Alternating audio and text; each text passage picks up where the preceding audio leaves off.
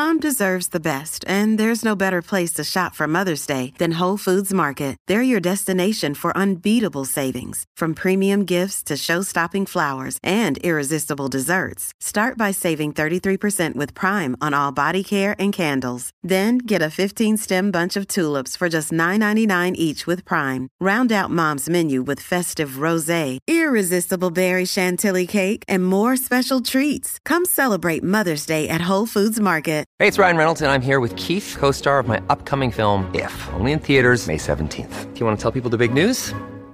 All right, I'll do it. Sign up now and you'll get unlimited for $15 a month and 6 months of Paramount Plus Essential Plan on us. MintMobile.com/switch. Upfront payment of $45 equivalent to $15 per month. Unlimited over 40 gigabytes per month. Face lower speeds. Videos at 480p. Active Mint customers by 531.24 get 6 months of Paramount Plus Essential Plan. Auto renews after 6 months. Offer ends May 31st, 2024. Separate Paramount Plus registration required. Terms and conditions apply if rated PG. Let's talk about Tim Spector, an award-winning scientist and professor of genetics who joined me today to expose the weight loss lies we've been holding on to as truth for way too long. Tim is the co-founder of Zoe, the weight loss program and nutrition study designed to take all of you, your gut, your diet, blood sugar response, and more into account to help you reach a healthy weight. Today, Tim is explaining why you don't want to rely on counting calories for weight loss and or better health. The healthy foods you and millions of Americans are choosing are some of the worst foods you could possibly choose. In fact, they're making you more unhealthy and even more overweight. Tim takes it even further and says that exercise is not a great way to lose weight or start a weight loss journey for most people. So, how do you break the trap of not losing weight, making poor choices you think are healthy, and finally start having more energy and long-term success with sustainable weight loss? We cover all of that and more in this episode. And if conversations like this are making a difference in your life, make sure you're following the show so you never miss an episode and are the first to know when new episodes are released. It really is the best way to support the podcast so that we can find other people just like you and help them live healthier lives and become legendary. I'm Tom Bilyeu, and welcome to Impact Theory. Tim Spector, welcome to the show.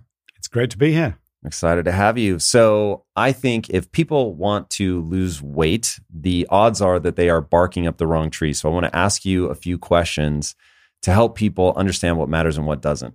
So if somebody's trying to lose weight, do they need to be counting calories? No, it's one of the worst things they can do. Okay, I think that's going to surprise people. What about exercise?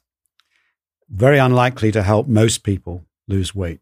Maybe help you keep it off, but as a starting point, it's a bad way to do. Again, very shocking. And in terms of, are there things that have been billed as healthy that people would be surprised to find out are actually moving them backwards? Yeah, there are a number of foods that people regard as healthy. Things like juices, orange juice, things like oatmeal porridge, things like brown whole meal breads, lots potentially other fruits in large amounts, and a whole range of foods that are told are low calorie, low fat dairy, low fat yogurts. The yogurts that children get given are all super unhealthy. And most people will be surprised by that. Yeah, I think people will be very shocked to hear that, especially the calories part. So how is it possible, given what we know about thermodynamics, which say that if you're taking that energy in, it can't be created or destroyed, so something has to happen to it. So how is it possible that if I'm trying to lose weight, that calories isn't the place that I start? And if exercise is burning calories, how is it that I'm not going to be able to leverage that to get lean? What is it that people are getting wrong? They're treating the body as a simple furnace, like a tube where you just burn stuff in it and it comes out and you measure everything. Whereas it's a much more complex machine that is adapting to what's going in. And evolution has given us this really fine control mechanism over our bodies that we haven't really reckoned with, so that even if the inputs stay the same or change, our outputs, the amount of food we're burning is altering. And it's been very hard to measure, but we do know that our bodies are always trying to get us to stop losing energy, losing weight, and they're trying to maintain us in our current state. And that's been the big mistake we've made. So we've assumed that just by some simple averages or calculations, we can guess how many calories the average person burns a day, and then simply work out, okay, we'll just have 500 calories less than that and you'll lose weight. And those calculations are wild guesses because most people are not average.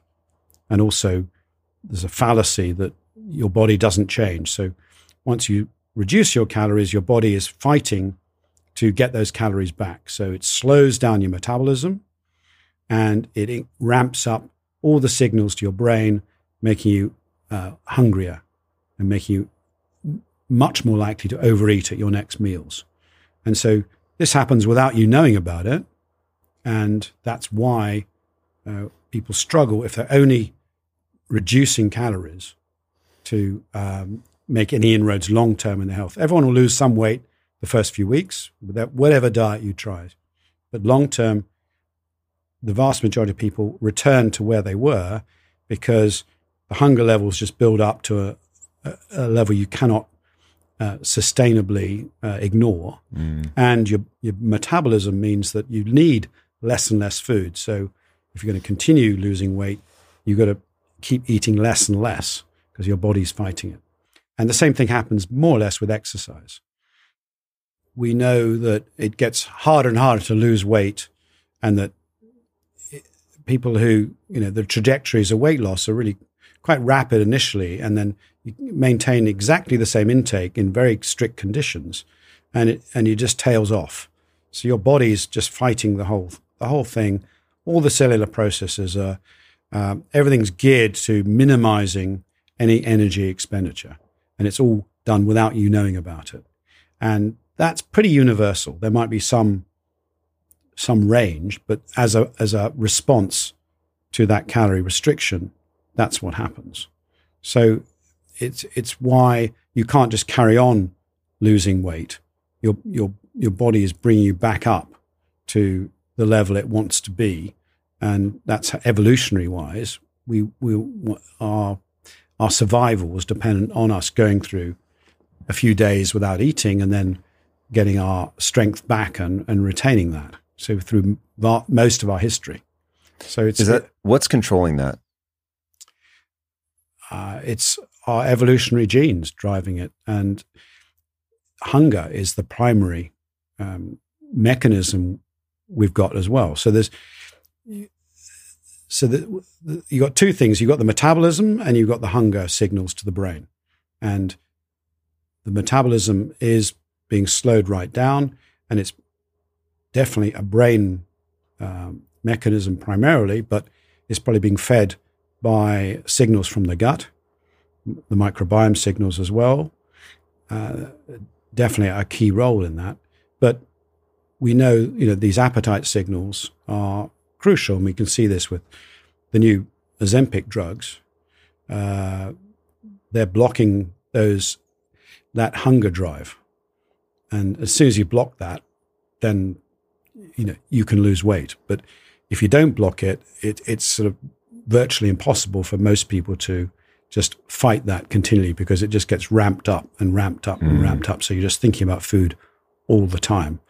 And your body is designed to get back to where it was. And so the idea of relying just on calories as a weight loss tool has been shown to be flawed in numerous controlled trials, because eventually your body wins.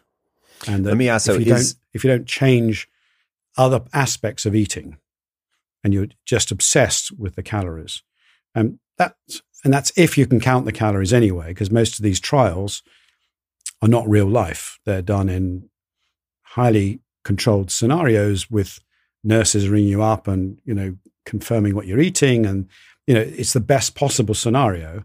And even in those scenarios, 80% of people have failed at 2 years. Meaning they put the weight back on. Yes. Can you lose fat without being in a caloric deficit? Yes. You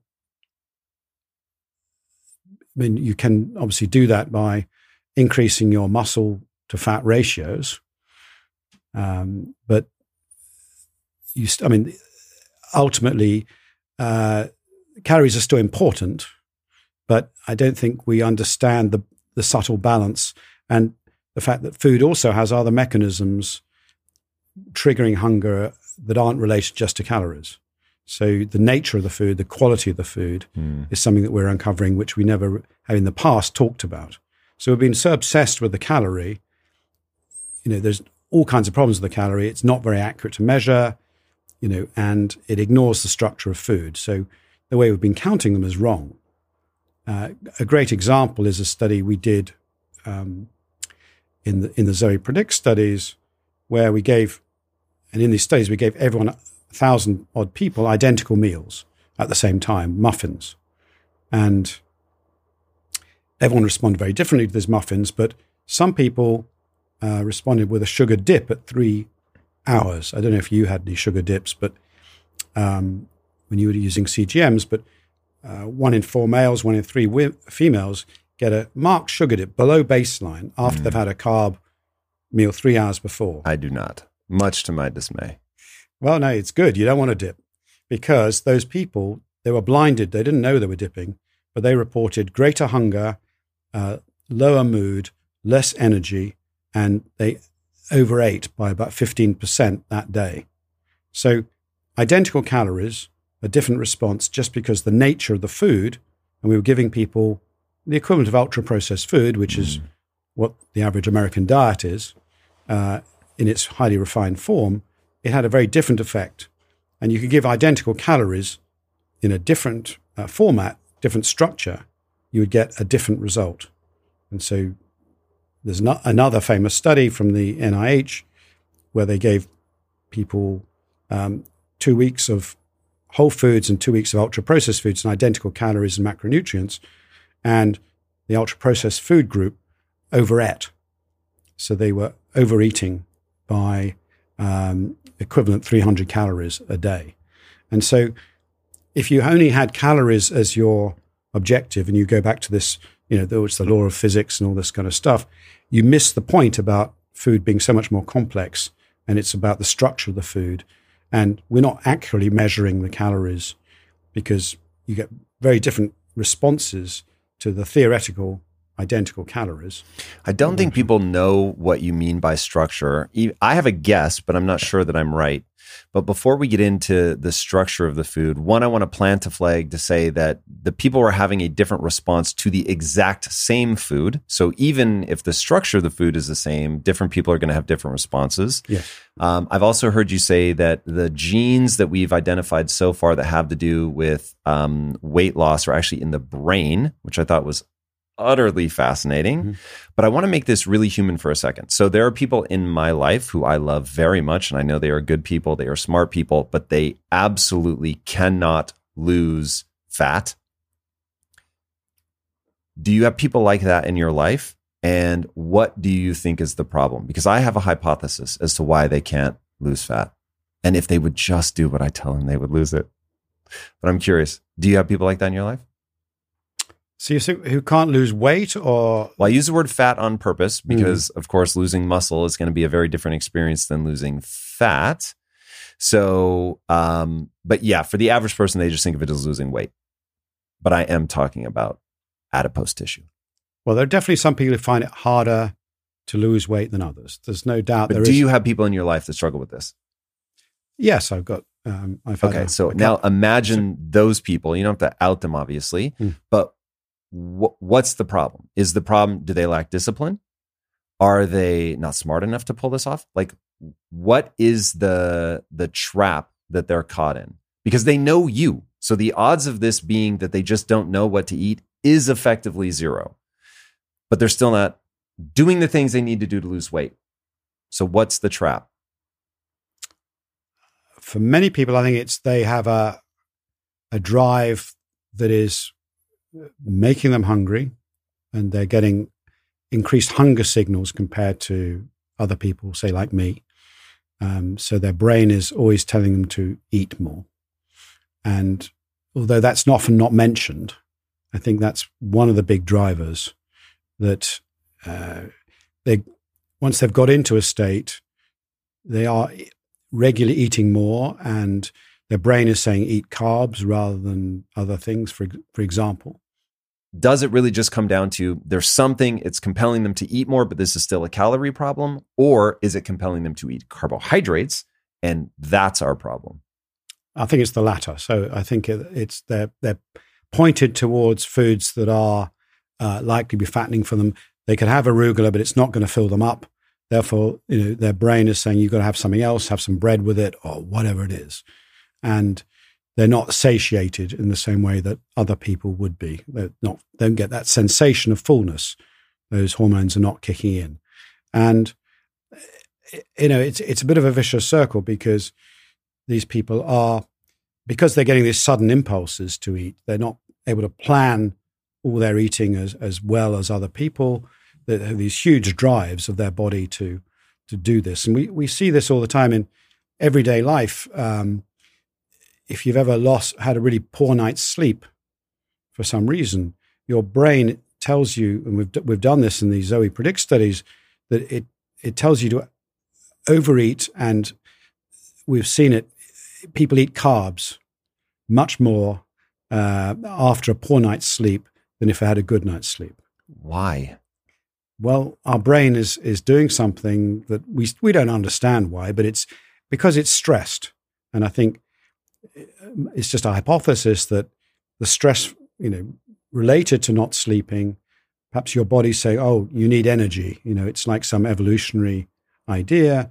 You might need to run, or, you get quick energy, go for these kind of foods. And it's also a comfort food.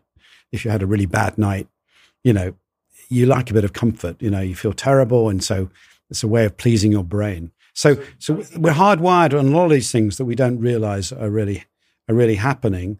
And no one's really studied these things between, exercise and sleep and food and our mood and all these, because we've been so obsessed with this blind alley of calories.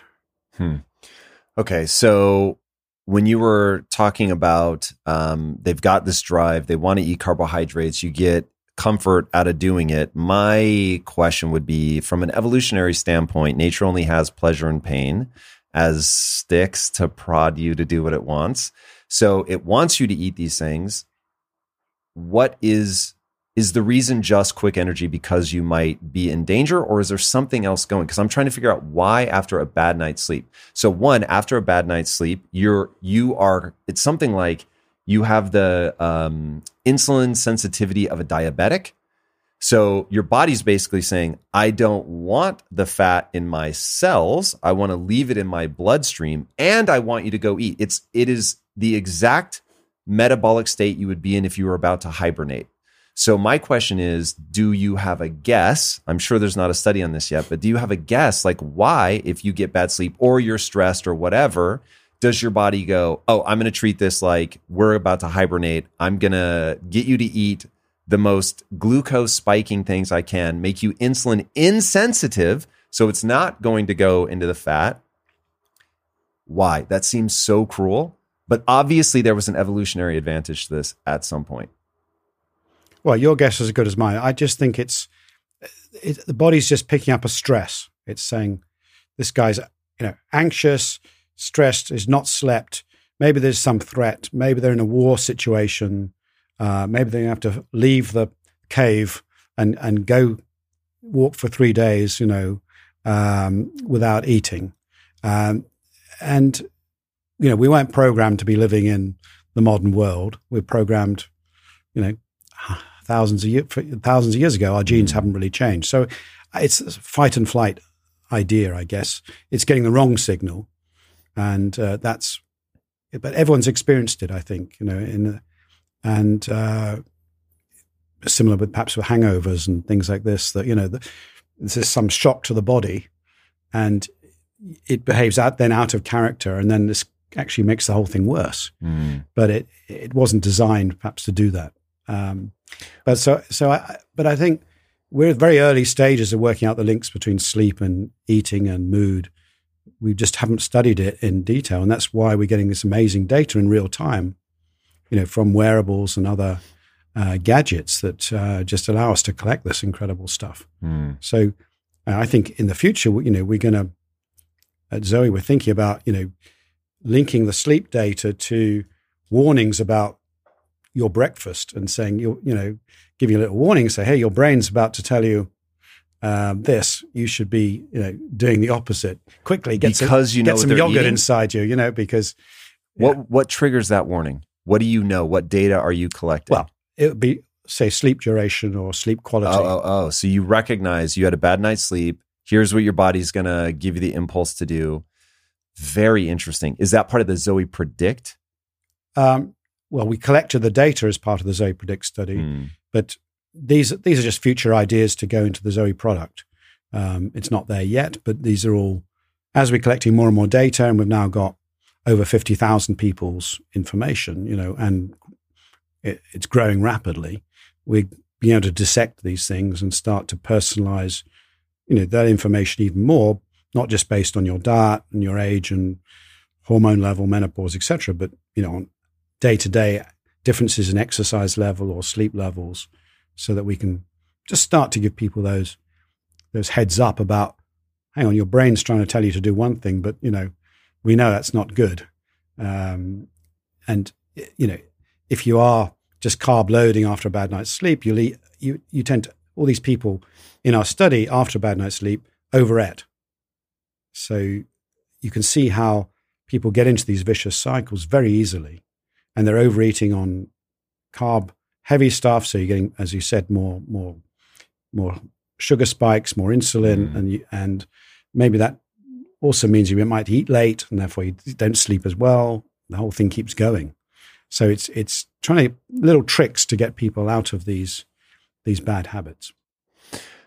It's very interesting. So I want to give people a quick breakdown of what I see as your sort of general thesis, because you've brought up Zoe a couple times, which is your company. But the idea of Zoe is that, hey, boys and girls, the reason that you're having such a hard time is the one-size-fits-all notion of eat less calories. One, ignores variance in food, but two, maybe more importantly, it ignores variance in your individual metabolic reality. I'm calling it that, but I really mean your genes. I mean your microbiome, probably most importantly, because you've done some fascinating work on twins, and even twins have different outcomes and different responses to eating the same thing. They're clones. You wouldn't expect that, but in fact you do, because our microbiomes end up becoming very divergent. And if there's anybody listening to this that's never heard of a microbiome, inside of your guts are just a bazillion bugs, microbes, a whole bunch of different things that help you process food. And depending on what you eat and what bacteria you have, and fungi and viruses, like all kinds of things, will determine metabolites, which then signal your body. It's a whole cascade of things that happen that's highly individualized. Okay, so setting that stage, I want to go and finish the loop on this idea of what response your body is having to a stressor. So a year ago, I was going through the most stressful period of my life. It was insanity. And I found myself walking across a room, opening a cupboard and grabbing food before I realized that I had gotten up. And I was like, whoa, this is a very powerful impulse. And so I started thinking of that as the metabolic anxiety response. So if anxiety from an evolutionary perspective is valuable because it makes you take a potential threat seriously, that, oh, I should plan in this way, and the anxiety makes you really do something about it, it keeps you from being lazy in the face of a real existential problem. That's my gut instinct about why you find yourself in what I'll call foraging behavior, that you just sort of click over almost like a zombie, and you're just going to go do the things that you would need to do to get that food, because the body's like, yo, we might have a problem. There's already some sort of stressor, in this case from lack of sleep. That makes a lot of sense to me and gets at some of the complexity that I think that you're trying to lay out. Now I want to bring that into this discussion of, okay, we both know these people, amazing people, smart. These are not problems of necessarily even willpower. And I will say, if they can stop themselves from eating enough calories on a long enough time period, they are going to lose weight. But it is a very different battle than just like do, don't do. as you said, it ratchets up and ratchets up and ratchets up, and it can be very, very difficult. So the punchline, I think, to all this is that this becomes so highly individualized that if you don't take control of your situation, if you don't start running N of 1 experiments on yourself and see what works for you, what doesn't work for you, you're never going to be able to get a hold of it. And I may over-index here, and I'll be curious to get your feedback. So to the people that I love, I'm talking to you now, that are struggling with your weight, this is a microbiome question. And you now have to start thinking about eating to alter your microbiome, because your microbiome is going to signal to your brain to say, I got in here because you eat McDonald's French fries. And so you'll crave McDonald's French fries. And so until you force yourself to eat for an extended period of time the things you quote unquote ought to eat, the things that will give you the body composition that you want, you'll never win the war. Yeah, you're never going to win the war if you've got an unhealthy set of gut microbes that are fighting against you. I think that's the key here. And I think it's the other way of thinking about nutrition is rather than, just worrying about the inputs, it's just saying, well, you should be nourishing these guys who are these magical pharmacies that can help you pump out all the right chemicals to send you the signals of fullness, to dampen down the inflammation, stop the stress messages going around your body, and allow you to deal with all these situations and improve your immune system and those brain commands. And I think that's a really important message. And if you are, you've lost the battle for a few years, you're eating junk food, you are going to have a gut that's really low in diversity of gut microbes. You won't have many of the good guys left. They'll have been wiped out, been taken over by the bad guys who are these microbes that love inflammation. They love actually these stress chemicals. They love the fats and saturated fats that are coming from your fast food. So sorry, before you move on, I need to understand that better. So when you say that they love the stress chemicals, what does it mean? Can they metabolize the chemicals? Like how is it? Well, we don't know exactly, but when they've done all kinds of experiments, both in mice and humans, where you say give people junk food from, you change dramatically their diet from healthy to unhealthy, you get an increase in these microbes, which are always associated with inflammation. So when you look in the blood levels, you see these markers of blood inflammation, which is this like low-level stress in the body, like little mini fires going around throughout the body, and they take over. So it's like we think there's a subtle change in maybe the acidity of the gut in tiny amounts. It only takes a tiny tweak for one group of microbes to outcompete the others.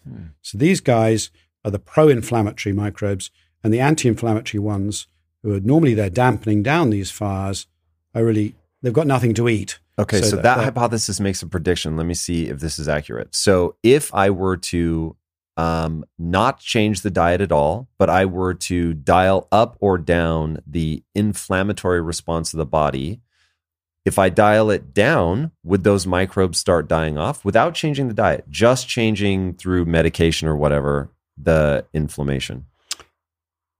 Probably. I don't think we know absolutely, but we think it's working in both directions. So it's partly a response to the inflammation and partly a cause. So when you look at someone who's got a chronic inflammatory condition, whether it's ulcerative colitis, rheumatoid arthritis, some autoimmune condition, and all their blood markers of these stress are high, you see more and more of these microbes appearing. And if you transplant them from, say, one mouse to another, you can make that mouse's gut more inflamed. So it's both a cause and a consequence of it. So it's not as clear cut, but it's a bit of both. But if you can, you give people steroids, you reduce that inflammation, they won't be doing as well because they're thriving in that particular environment. It's a bit like when you do fermented foods and you tweak the environment and you get a bit of acid, lactic acid produced to get your yogurt. that tiny change in pH means one group outcompetes another. And we think this is what's happening in the human gut, that there's some stress chemicals in there we can't yet measure, but these microbes are super sensitive to, that means that one group suddenly outcompetes another.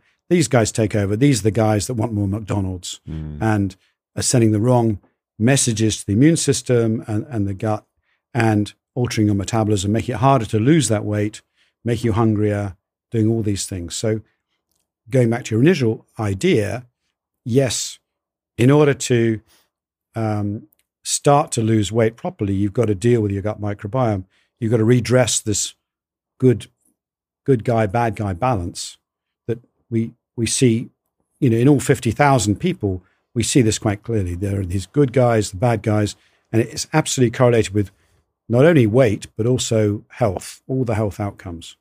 So if you can get people to eat more healthily, then once you've reestablished the gut microbiome, then you can start to much better control your weight.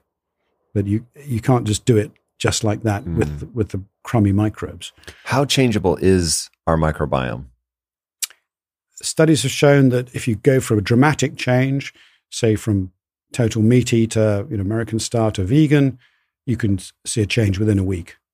And other studies have shown you can change it quite dramatically, several weeks if you make a big enough change. Things like fermented foods can have quite a big impact within just a couple of weeks on your diet. It has a bigger impact the worse you are. So that the worse your starting point, the easier it is to change. It's quite hard to improve someone who's really good. To get them better is quite tough. But if you've got a really a sparse set of microbes, they're quite easy to change. And we see that with fecal transplants. We put poo transplants in people. They work best in people who've really got hardly any decent microbes. They've got terrible infectious diseases. Works really well. Doesn't work very well when it's a highly complex situation. But overall, it's an optimistic message. Most people can, within a few days, improve their gut microbes just by feeding them the right things and reduce the bad guys very quickly. Okay. So is from a fecal transplant standpoint, does that last? Because I had heard that maybe it works for a couple of weeks and then you start reverting back to your baseline. And my wife went through a very dramatic microbiome issue, and we have found it brutally difficult to rehabilitate her. It took us years. And it got so bad at one point, I was considering a fecal microbial transplant. I was just a little worried that we don't yet know enough about what you're transferring over, so we didn't. And I am perfectly willing to accept that we just didn't do it well. But our experience was that it's, even though, because she got tested and she had they were like, whoa, your variety is just atrocious. It's so low. And we just found building back up has been really, really hard. Yeah, well, it can be. And I've got an example of my son who I got to volunteer to do the McDonald's diet for 10 days. And because he was a student and he liked McDonald's and he was happy for me to pay for him. And he thought it was all quite fun, as I did. And he did this at all his meals at McDonald's for 10 days straight. With any effort to be healthy, or literally just give me a number one with a large Coke? Yes, he didn't supersize. And so he just did the regular. And he found he couldn't eat more than twice a day. He initially, the idea was to go for all 3 meals, but he started to feel a bit nauseated. So but yeah, it was, I get just the Big Mac and the nuggets with the odd McFlurry and Cokes. And he didn't feel well at all, but he'd lost 40% of his gut microbes. Whoa. In that time. Amount, like by volume or by diversity? By diversity. Okay. So we this was a while ago. We measured it with a 16S test, which is a fairly crude measure, and it was an N of 1 study. So there's some give and take on those results, but that was quite shocking. That I'd done this to my son and tried to feed him up, and it's proven remarkably difficult in him to. Whoa. So I'm right at the top 5% of adults for my diversity in microbiome. He's still in the bottom 10%, and it's been a struggle in it. But I think it was interesting that some people, may have susceptible microbes, particularly if they're, going through a time like a student when you eat terribly, you've got no budget, you just eat whatever you can, may go such a long time without fiber and nutrients for the microbes that many of the good guys just die off and find it hard to get going again. So there are these scenarios. But coming back to the fecal transplant question, it is highly effective for some infectious diseases. So 90% are cured with a single transfusion if you've got something called recurrent Clostridium difficile, and it's an official treatment now across the US for that. Is that condition. done orally, or do they go in rectally and deposit at very specific places in the? It doesn't seem to matter. There's 3 different ways of giving it. You can have it through an endoscope, through nasal. You pass down through your nose into your stomach, and then put down just below the stomach. You can have it on colonoscopy, or you have it by mouth with these dried capsules, which have an acid-resistant coat, so they go through the stomach, which affectionately known as crapsules. So gnarly. The idea of but all 3 of them work. eating shit, that's absolutely brutal. Well, if you're that ill and you're going to the toilet 30 times a day, fair. You believe me, you'll do anything. So, and it's a 90% success rate with a single go. But when they've looked at other diseases, it's been much more difficult to get an improvement. And the initial idea that you could cure things like obesity with these has shown to be a false dawn. Really hasn't happened. And so the only other one that works really well is another inflammatory condition of the bowel called ulcerative colitis. And there you do get absolute remission, so it's a cure in about 1 in 5 people, and can be dramatic. But other conditions, as you said, some people get remission, but others do need multiple top-ups and things like that. So it's proven much more difficult than I think we thought it was going to be maybe 10 years ago when the first results came out. So it could be because we're all so different, and we're not matching the donor and the recipient to colonize. It's a bit like doing blood transfusions or marrow transfusions. If you've got different immune cells, they might be fighting it off. So that's one reason they probably don't work. So I think it's still an evolving science, and it could still be potentially beneficial. If you find what the key, say, 10 microbes are, then you could create them in probiotic pills and give them. So a lot of companies still working on it, and it is proving to be very useful in cancer treatment as well. So that's one area that's really big, and so that's a big source of optimism in the cancer successes really underscore how important the microbiome is for your immune system, and all the new successes in cancer are due to us invigorating the immune system. And people with poor gut microbiomes and poor diets do very badly on these immunotherapy drugs. And there are, whereas if you've got good microbes, good healthy diet, good plant-based diet, you're twice as likely to survive. Do you have a quick way to describe what a good microbiome looks like? It's one that has a wide range of different species. So that's what we call diversity. And it's also one that has a high ratio of good healthy bugs compared to unhealthy bugs. And is that a fair breakdown, or is it context specific? So this bug is good if you have this much diversity and you're eating apples, but that bug is bad if you have low diversity and you're eating McDonald's fries. But it's the same bug, but in a different setup, or no? There are just some, if you get them, these are problematic. Well, what you said is true for some bugs. There are some bugs that if you live in Africa are very healthy and they're very unhealthy if you live in America. Because of the food you're intaking or something else? We don't know.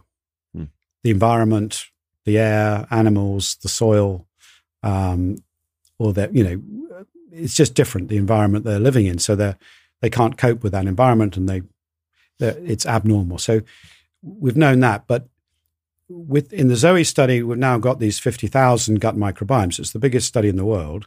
And we've got their diet data and we've got their health data. And so we've now worked out a whole series of microbes that are associated with healthy foods and healthy health outcomes, and a whole series of microbes that are associated with junk foods, bad, unhealthy foods, and unhealthy outcomes. And we know that these are common in most people. So we're excluding the rare ones that, we've all got, the unique ones to us, but these are the common ones. And so using that score, that's by far the best predictor of what we think is a healthy gut microbiome.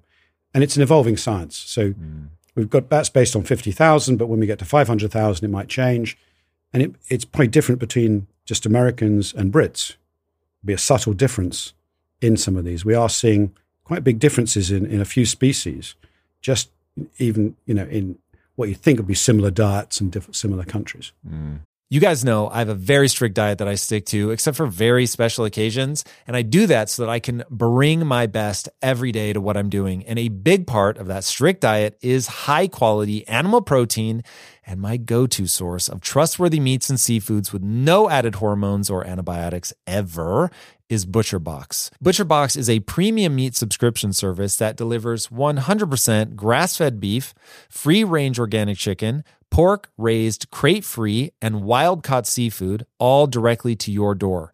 I cannot recommend ButcherBox enough. When you eat ButcherBox, you are giving your body the best possible building blocks to work with so you can reach your full potential. You've got to take care of yourself at a cellular level if you want to hit your peak consistently. So ButcherBox is the key. Sign up at butcherbox.com/impact and get our special deal. ButcherBox is offering our listeners a free for a year offer plus an additional $20 off. And that means you can choose salmon, chicken breast, or steak tips free in every order for a year. Sign up today at butcherbox.com/impact and use code IMPACT to choose your free for a year offer, plus get $20 off your first order. This show is sponsored by BetterHelp. You will never be able to reach your full potential if you are riddled with stress and have a lot weighing on your mind. I can tell you from my own experiences with stress and negative thought loops, you have to find a way to work through whatever it is that's weighing on you if you're going to have any hope of achieving your goals. Therapy can be an option for working through things, and for an online therapy option that is super convenient and flexible, be sure to check out BetterHelp. With BetterHelp, everything is 100% online, and getting started is quick and easy. A brief questionnaire matches you with a licensed therapist, and you can switch therapists at any time for no extra charge. Get things off your chest, process through things with BetterHelp. Visit betterhelp.com/impact theory today to get 10% off your first month. That's BetterHelp, HELP.com/impact theory.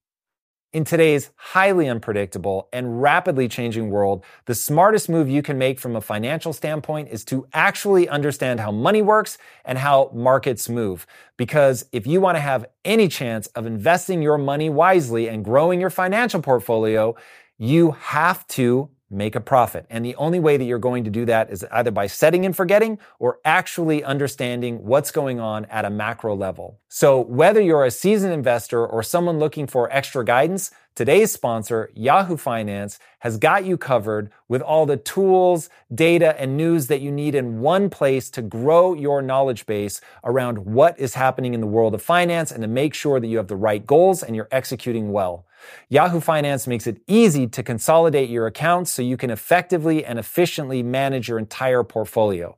Personally, I love how straightforward their platform is to use. It is very simple to get the information that I need, and Impact Theory's own chief financial officer is exactly the same, spending time helping me frame exactly what is going on from a global perspective so that I'm making the smartest decisions that I can. I definitely recommend that you check out Yahoo Finance for comprehensive financial news and analysis. Visit the incredible brand that so many great investors use at yahoofinance.com. It's the #1 financial destination, yahoofinance.com. Once again, guys, head there now, yahoofinance.com. All right, so let's go back to what you need to eat in order to alter your microbiome. And one thing I want to say very quickly, reading your book, you said that kids, their microbiome is actually more, you didn't say plastic, but I'll say plastic, more changeable than adults. I'd be very curious as to why. And then I want to get into the, like, what are the specific things that I totally understand there's no one size fits all, but I'd love to get a general sense of eat like this. Okay, so kids, the reason they're flexible is we're not born with a complete gut microbiome. So we're born pretty much sterile, and we acquire our set of microbes, our colony. We sort of put it together like a jigsaw puzzle in different ways after the birth process. So, and this happens to all mammals. And so the fact that the birth process is so messy, and you got blood and vaginal fluid and poo and everything, and the baby's face is actually smeared in it, is actually for a reason.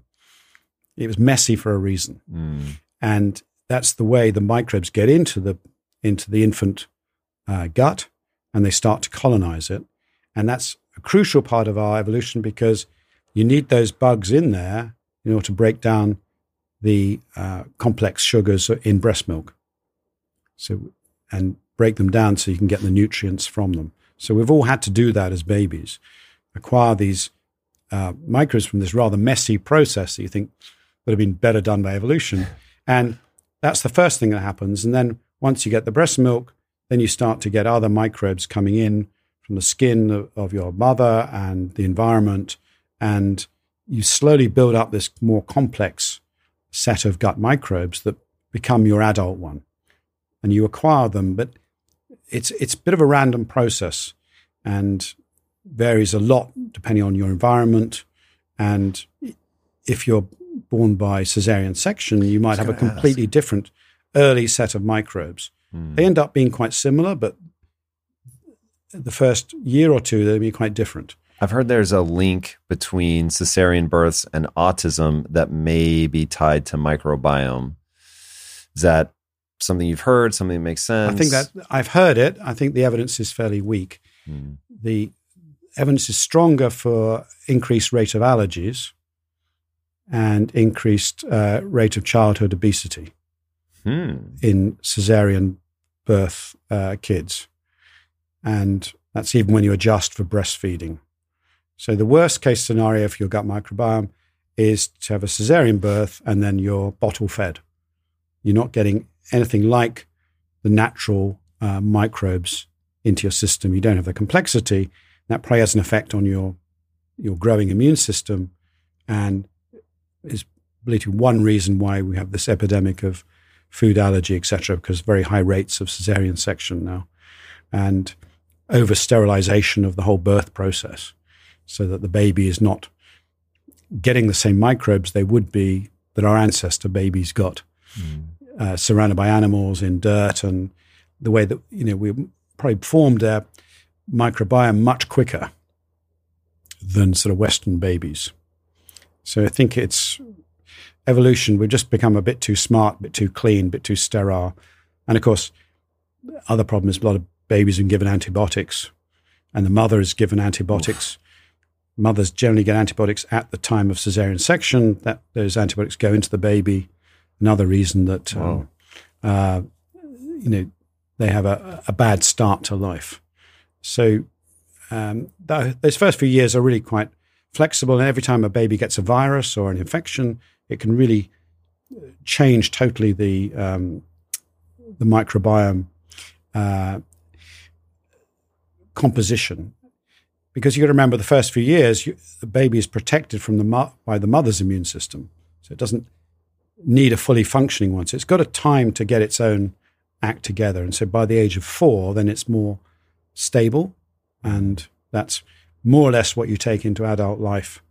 It doesn't tend to change dramatically. You've got that formative years, but clearly if those years you're being pumped with antibiotics, you're having all kinds of sterilization problems, you're kept in a nice urban bubble, it's not going to be good for you, because you're not going to have the same range of microbes that a healthy kid might have in a developing country where, they're much more exposed to things. All right. So if I had a baby and at like day 1, I was like, Tim, I got to bounce for just like a year. I'll be right back. If you could, what would you do with my kid to make sure that when I got back, they had a nice, robust immune system? Well, I guess specifically through the microbiome. So you're going to donate your baby to me. I'll let you borrow it for a year just because, I need it to be tip-top shape when I get back. Okay, well, I'd be putting all kinds of things in their mouth. So when kids grab in the dirt in the grocery store or whatever, and then put their little fist in their mouth, that's a good thing. Let them do it. Yeah, so when they've done some studies, and when kids drop what's it called? Pacifier? Pacifier, yes. What do you guys call it? We call it a dummy. A dummy. We call it dummy, yeah. We call it spit the dummy, but they're the pacifier. When they drop it on the floor, they did some studies that parents who put it straight back into the mouth of the baby had better gut microbes than those that instantly sterilized. Oh yeah, it triggers every sterilizing desire I have. So basically, I would have an approach by I'd keep things clean. Yeah, you wash it, but you don't sterilize it. Why wash it then? Well, because you don't want to be giving them infections necessarily. How do we? You don't mind small amounts of bacteria. So it's just quantity. It's just the quantity. Yes. Got it. I don't want to deliberately give food poisoning to your baby, right? You might be angry, right? If they didn't survive. So, but what I'm trying to figure out is, my reaction I wash is stuff, but I wouldn't be putting every single bottle, every single pacifier into a sterile container. I wouldn't be using liquids. I wouldn't be sterilizing all the surfaces. But how do you know which time when the dummy falls on the floor, it didn't hit the bad food poisoning bacteria? That's why I'm just like even with myself, I'm just going to sanitize. I don't know. And maybe I would pick up good bacteria, but maybe not. So I don't understand how a parent is supposed to know that it's okay to pick it up and put it back in their mouth, but at some point you need to wash it because it could have picked up bad bacteria. Well, I think you don't know for sure. You can never be. There's no such thing as 100%. But you're just saying, listen, this is how our ancestors, or probably, even people born before me were brought up, and we have a more robust immune system than the people who were brought up in this sterile sort of nanny state where, everything's swabbed and cleaned and sprayed. Kids also and died whatever. a lot more. Yes, but not. But they had much more robust immune systems, so there wasn't allergy, and all these food allergies are completely new in the last 50 years. When I went to school, no kid had a food allergy in my school. Can I run a hypothesis by you that you're probably going to hate, but I think might be true? Go on then. I think you have to let things be a little dangerous. And I think that for the greater good, you have to let kids be in a situation where some of them are going to die, but the ones that live, they're going to be better off. And that once you try to save every single one of them, you get the problems that we see today. That sounds terrible when I say it out loud, but that seems true to me. In general, I agree. I think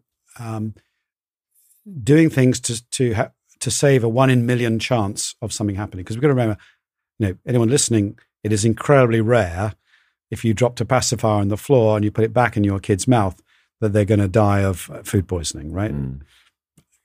I've never heard of a case, so I'm not saying it doesn't happen, but it's just incredibly rare. And the chances are that by doing that, you're going to actually protect them against many diseases when they get older, improve their immune system, build them up is far greater. It's like they've done studies of people who have dogs in the house. Smelly dogs are coming in, licking the babies and kids.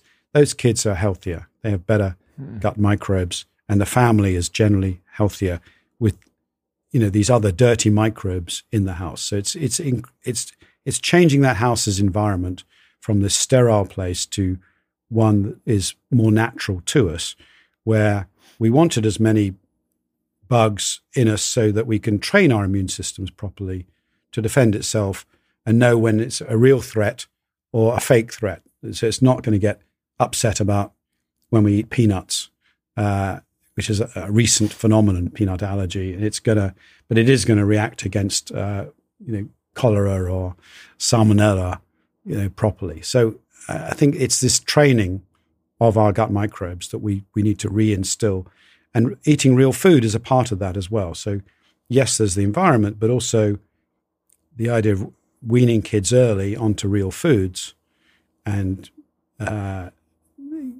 playing with food and playing with vegetables, even if there's some dirt on them, it should be part of every kid's repertoire. Is that true even if you bought the food from the grocery store? Because I'm always conflicted. I want to get the microbes and I'm worried about pesticides. Well, for a young kid, if you've got the money, I would buy organic, because you will get some pesticides on it, but you get 10 to 20%, 80% less than you would in a non-organic product. So if you're particularly keen on fresh vegetables, definitely worth doing that for your kid. But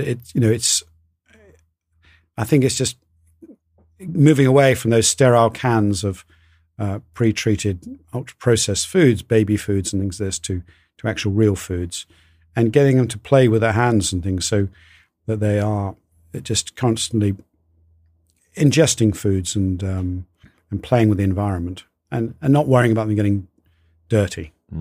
Does this apply for adults as well? Like, should I be touching more things, dirty surfaces, licking my fingers, and not? I am Captain Paranoia. So I haven't been sick since February of 2020. So I realized that when COVID kicked off, I just elevated my level of paranoia to 11, and I haven't dialed it back down. And I haven't gotten COVID, haven't had a cold, nothing. And I used to get at least one cold every year for sure. But now my vigilance is just on another level. I've destroyed the speakerphones on 2 iPhones because I sanitize them. If I go out and about, as soon as I come home, I sanitize my phone, sanitize my hands, wash my hands, and it's been effective in terms of me not getting sick. But am I now cruising for a bruising as I get older? And it's like my immune system has been allowed to get lazy, or how does this play out in the long run? The honest answer is we don't know. I was like you. I used to get colds all the time. COVID, marvelous. No colds, no sinusitis, nothing. And, but 2 weeks ago I got a cold. I said, oh, no, it's dreadful. But I think I have to look at your gut microbes to tell. If you had really good looking, healthy gut microbes, I say you don't have to worry too much. But at the same time, there's a difference between going out and, you going on the subway in New York, or you going for a walk in the park, in the woods, playing with dirt, playing with animals. So I think we have to be sensible about what the threats are. You don't want a respiratory virus. So getting close to people, breathing on you don't know that could be infected, that's a reasonable precaution. But worrying about our natural environment, that's not a natural thing to do. You don't have to be near people, but you should be quite happy with animals and space and dirt. And if you are too sterile, I think you will run into problems if you're not exposed to that, because your immune system does need a stimulus. I know of a lot of medical colleagues who from India, and they say that they have to go back every 6 months to eat street food in order to stop being ill, because they once went a few years without going, and every time they went back home, they got ill. Use it or lose it. But exactly. So they had to go and have some, slightly polluted bit of fruit. Yeah. And it kept their defenses ready. And so they I remember going to them, of course, they were horrified as they're going, to some grubby looking fruit stand in India. God. And picking some breadfruit and eating it. I said, no, I'm fine. I'll be okay now. That's so interesting, but that makes sense. I get it. Okay, so we're probably not going to go straight to street vendor food in India, but what should we be eating to get diversity? So in the beginning, we talked about the structure of food. So this all started with calories. A calorie is not a calorie. There's something far more complicated going on here. We know that it's not as simple as you can devastate your microbiome and then just eat your way back. But eating your way back, not over-sterilizing, those are probably, other than fecal microbial transplant, those are our options. So how do we eat well for our microbiome? Okay, well, the rule one is eat a diversity of whole plants. And if you could snap your fingers, and not for ethical reasons, but if you could snap your fingers for people to feel better, live longer, all that, would we all be vegan? I think we'd all be vegetarian. I don't think the evidence is out that dairy makes such a big difference. And in the studies, the sort of early citizen science studies we did, the American Gut and the British Gut projects, we found that the sweet spot for gut health measured by diversity was 30 different plants a week. And it didn't matter whether you were a meat eater, a pescatarian, a vegan, or a vegetarian.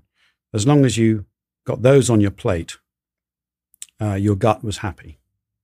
So I think that's a really important point, that we don't get too obsessed with these sort of religious categories of eating and realize that what is the really good thing about this, and focus on those good things. And there are many different ways you can achieve that.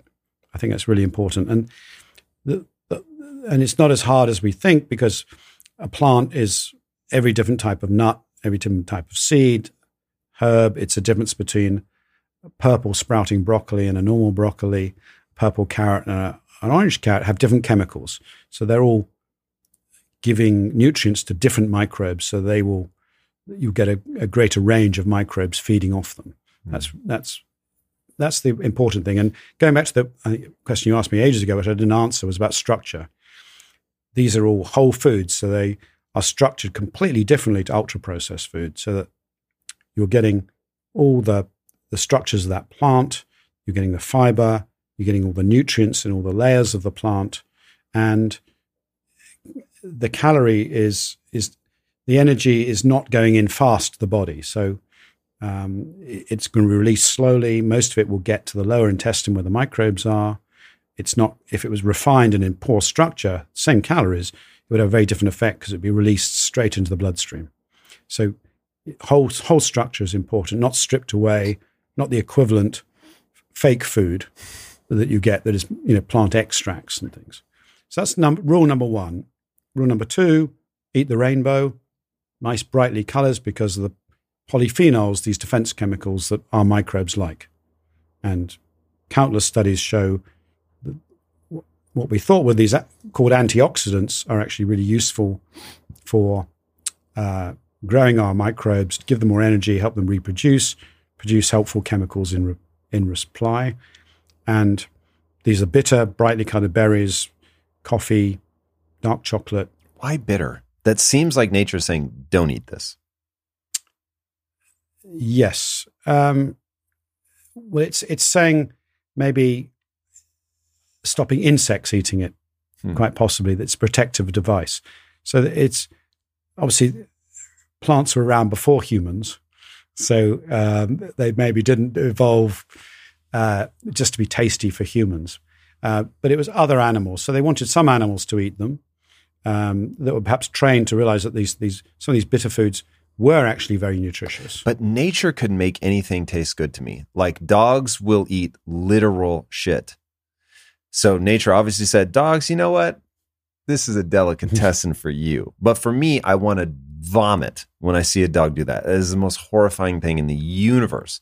So I have to imagine that even though the plants didn't develop the bitterness because of me, evolution left it tasting bitter for a reason. Instead of like, bitter could be where we're all like, oh, yo, I love bitter stuff. But for the most part, we're not. Bitter sucks. And we want to add something sweet to said bitter thing. So why is that? Because you go into this a lot in the book of like just a laundry list of bitter things that my palate tells me to avoid, but my belief in your ability to steer me well tells me I need to start eating. Why is there a discrepancy? Well, I think babies are averse to bitter things, but as we get older, we actually start to enjoy them. So you're saying I have a baby's palate? Yeah. Is that what I'm hearing? It's like you're not going to get a baby to drink coffee or tea or whatever. And yes, you start off having sugar in it. And as your palate gets more refined, you drop down the sugar and you can have, black tea, black coffee, these bitter tasting things, dark chocolate. But unfortunately, in this country, we give them so much sugar, the contrast is very great. But you go to countries that don't have a lot of sugar, or most of Europe, for example, doesn't have dairy chocolate. It just has dark chocolate. Kids love it. So I think a lot of it is our cultural upbringing rather than sort of hardwired in us. And so, yes, first few years, most babies will avoid bitter foods because it's unsure whether they're going to be good or bad for them. Okay, but as adults, you start to realize these are nutritious and beneficial.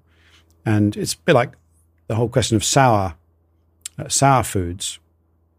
We have a sort of love-hate relationship with them because we know that they have acid in them, but it was an important source that we actually quite liked that taste. So the citrus acid, because we get vitamin C that way. So our evolution has told us that, yeah, it's a bit, there's something tangy about sort of vinegary, acidy foods we do actually quite like. But of course, the context is to survive until that point, we have to love sugar because that's breast milk. So that was the first thing. But all these other tastes have a role, but they're slightly more subtle. So I think, I like bitter foods, and many cultures do like bitter foods. And I think average American has lost that appreciation because we're just being swamped with so much sugar, which doesn't really appear in nature. So I think that's my view of that. Would I agree with that? So what about fruit? Yes, well, you can have fruit, but you wouldn't be having fruit 6 times a day in the average place. If you go and, I spent time with the Hadza tribe. Where How long did you spend with them out of curiosity? How long did you spend with them? I was there for about 6 days. Tell people who the Hadza are. This is pretty interesting. So they're a hunter-gatherer tribe who live in East Africa on the border between Tanzania and Kenya. And they've been in that same spot for about 15,000 years and essentially haven't really changed their way of life. They're a diminishing number. There's perhaps just a few thousand of them left. And they live off the land. And they don't have refrigerators. They don't store food. They just get up every day and get what they need. And they don't really have many possessions, and they move camp quite so regularly. And they're super lean. They look super healthy.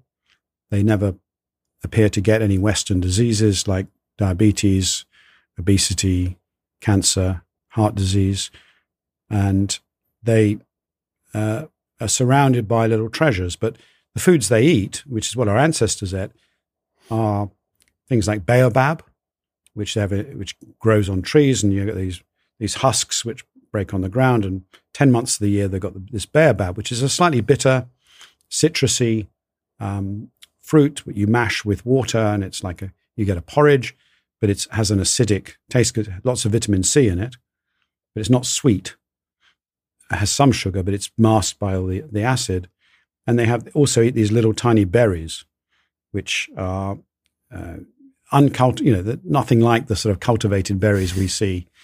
And they are very tiny, and they have a mixture of sourness and sweetness, and 10 times the amount of fiber you get in modern berries, but they're not sort of luscious sweet. So the only sweet they get is when they eat honey.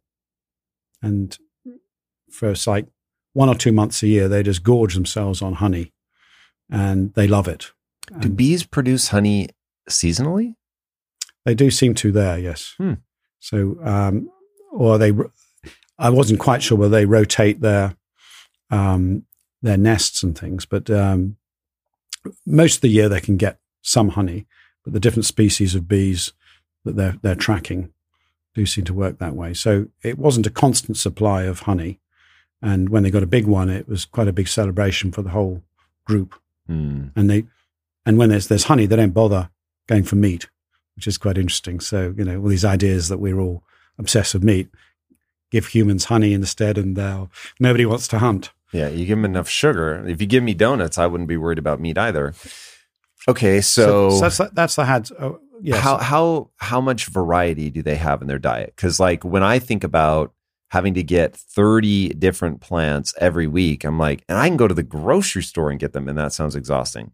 So do they have that level of diversity?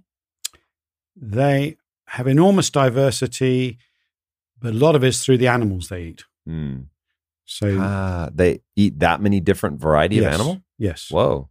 So someone's calculated that they eat hundreds of different animal varieties. They eat everything, apart from snakes and hyenas, I think, are the sort of, but virtually everything else. Do they avoid them on purpose? Yes. They don't eat. They don't eat things that eat. I think they've got some rule about. They don't eat carnivores? Yes. Interesting. So ruminants only. They don't eat lion much either. That's right. But they're happy to eat giraffe. And when I was there, they ate porcupine and all kinds of little rodents. Porcupine are also vegetarian? Yes. That's really interesting. Have you looked at that at all? As to, is that like a thing that many cultures have had where we only pursue ruminants? Yes, I think, and there's a few religions that have used that general rule that these things are dirty. You don't know what they've eaten, in other words. So they could have, because they might have eaten humans or might have eaten, something you like. So it's like no one eats vultures, for example, as well. That was although fish are fish. I know a lot of fish are meat eaters, but I don't know how many eat other fish versus eat plankton. But that's really interesting. So we definitely eat fish, but I guess we don't have to worry that they eat humans. I don't know. I don't know what that means. I'd be very interested to dig into that more. But they eat a lot of birds as well, because there are hundreds of different species of bird, and every kid after the age of about 6 learns to use a bow and arrow, and their job of the young boys is to kill the birds, and they eat them and they stick them on long sticks and they barbecue them, and so they're getting a huge variety. There may be 10 different types of berries they have. There are 4 or 5 different types of tuber they dig up. The women dig those up. They instinctively know where they're growing under the ground. And the berries do change seasonally, and there are various other leaves and things they eat. So, yeah, the stories about them having masses of different plants are probably exaggerated, and most of their diversity is coming from eating all these different animals, but with a huge base of massive fiber base. They probably get 70 grams of fiber as opposed to the average American is about 15. So So why wouldn't you recommend that diet? Why wouldn't, I don't know if they're a one-off and you think that there are other ways that our ancestors would have come up, but is there a reason why you wouldn't say, hey, get a ton of variety in your meat? Because that, and man, this is so anecdotal, but I've tried a few times to go plant forward and eat primarily plants, and I never feel as good as when I eat meat. And I've gone through periods where, honestly, just out of laziness, I have been virtually no vegetable matter whatsoever, just meat. I've been fine. Bowel motility, perfect. No constipation. The quality, not that anybody wants to hear this, but the quality of my bowel movements, money, like, yeah, the high quality ones. And that's always been a bit mysterious to me. Like, I never want to come out and just say like, oh, people should be eating meat. But certainly in my own life, that has been, it's never had any negative consequence in the moment that I can tell. I just don't know if it's killing me slowly. Well, I don't have a problem with meat as long as you're getting enough vegetables and plants. And because there's something in them. Is it the fiber or micronutrients? What do I need to make sure that I get from vegetable matter? Well, it's everything. It's the micronutrients. It's the polyphenols we discussed, which are fuel for your gut microbes. It's the fiber, all the different fibers in those whole plants that the microbes are eating, and many other things we still don't understand what's in them. But we just know that all the science points that people who eat lots of plants and have high fiber levels, so both that combination of diversity and high fiber, regardless of whether they eat meat or not, are the healthy ones. So meat, I see it as an option, which some people might feel healthier on or not, but it's not a sort of obligatory, you have to have meat or you don't need vegetables, So I think everyone needs plants. Some people can do well on meat eating and others may not. And there's increasing evidence that the microbial composition of your gut might be more tuned to eat meat and not cause harmful side effects. There's a chemical that breaks down in meat called TMAO that is only produced in some people who have certain microbes. And this TMAO, when it builds up, can cause heart disease, atherosclerosis, little clots and things like this that can lead to heart disease. But other people don't have that, and they might be fine eating meat. So now, is that based on the microbe or based on a genetic predisposition? What's creating the TMAO? Well, again, why it's broken down in some people is due to an enzyme, and that enzyme is produced by microbes, not by our human body. So if you did a fecal study on me, you'd be able to tell if I have the microbe that produces that? I would if we knew all the microbes that do. It's technically been very difficult to tease that apart. So it's generally done on blood tests. Got it. So it's just present in the blood. Yes, and there seems to be this big individual difference between people, and so this could be another reason that we have these people that say I feel super healthy on meat, and other people say, well, I feel dreadful on meat. Do you cringe when you see people that are on the lion diet or the carnivore diet, or are you like, no, I get it? I cringe when they try and tell other people that this is the diet for everyone, and they're crazy not to have it, because I think they're real outliers, and that if people, and also they haven't really studied our ancestors, the hunter-gatherers, what they really eat. They eat a huge amount of plants, and for several months a year there are no animals.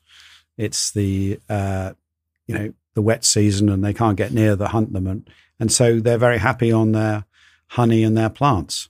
And all of these people, regardless of whether they're eating meat, are getting huge amounts of plants and fiber in their diet to stay healthy. So these carnivore diet people, they might temporarily feel better and healthy, but if they're not getting the plants, they'll get a very shrinking supply of gut microbes, which means they're not getting those chemicals that they need for their immune system to look after them long term.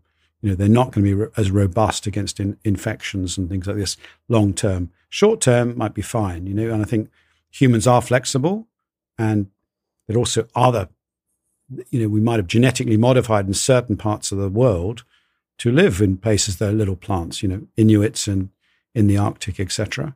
Have very little access to plants, but they're designed to eat fats and things. Doesn't mean they're super healthy, but they have evolved in that way. But for most people, no. So as a generalization, I think it's a bad idea to think that's healthy.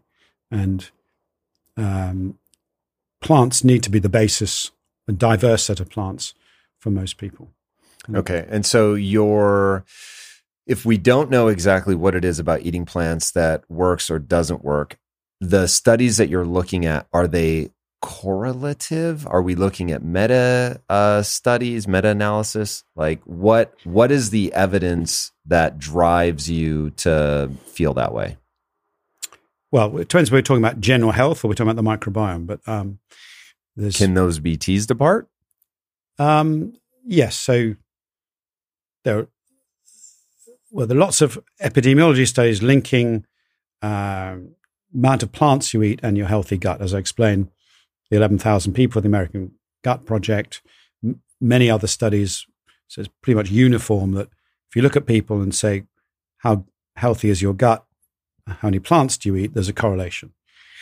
There's also a correlation in the literature between the amount of fiber people eat and their health, whether it's heart disease, cancer, overall mortality, from over 30 studies and meta-analyzed. So every serious nutritional epidemiologist recognizes there's a link between eating fiber and health.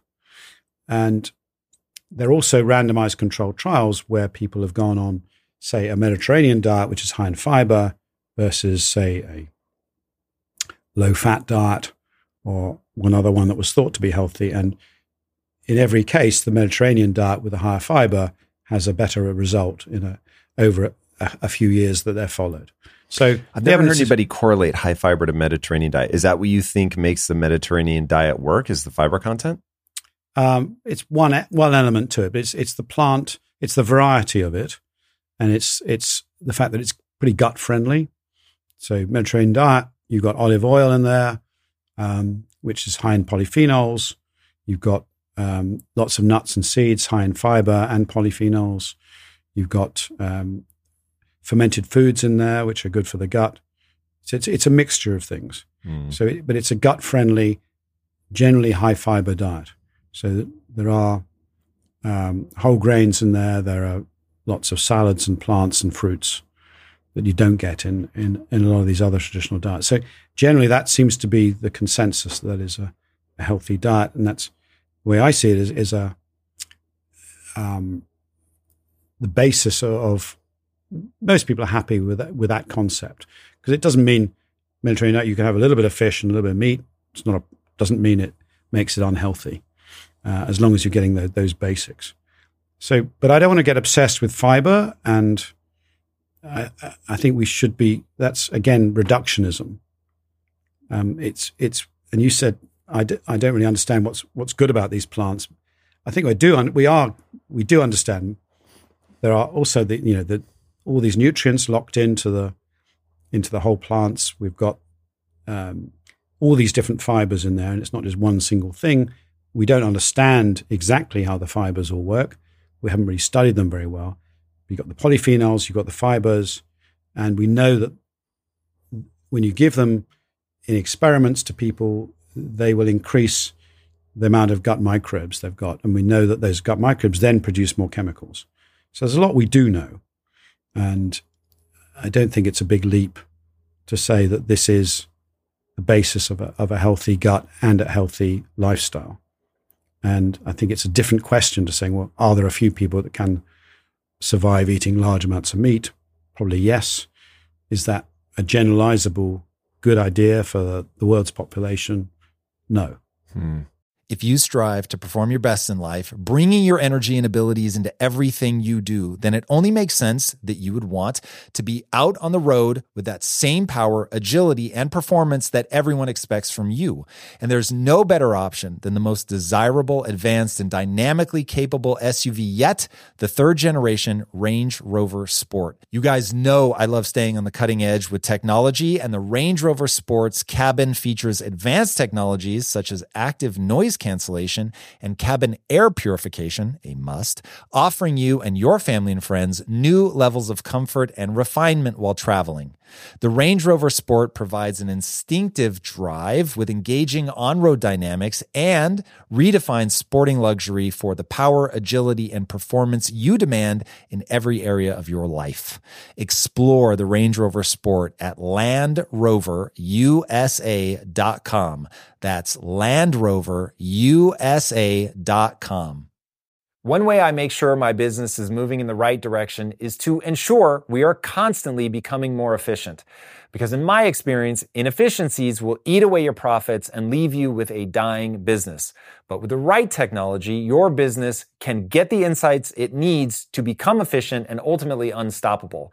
And that is why I recommend you check out NetSuite by Oracle. NetSuite is the #1 cloud financial system, bringing accounting, financial management, inventory, HR, all of it into one platform and one source of truth. You improve efficiency by bringing all your major business processes into one platform, slashing manual tasks and errors that are massively inefficient. Guys, inflation is no joke. So check out NetSuite and see how you can cut costs and boost performance at the same time, like the 37,000 companies that have already made the switch. By popular demand, NetSuite has extended its one-of-a-kind, flexible financing program for a few more weeks. Do not wait. Head right now to netsuite.com/theory. Again, that's netsuite.com/theory. Get the information you need. Head to netsuite.com/theory.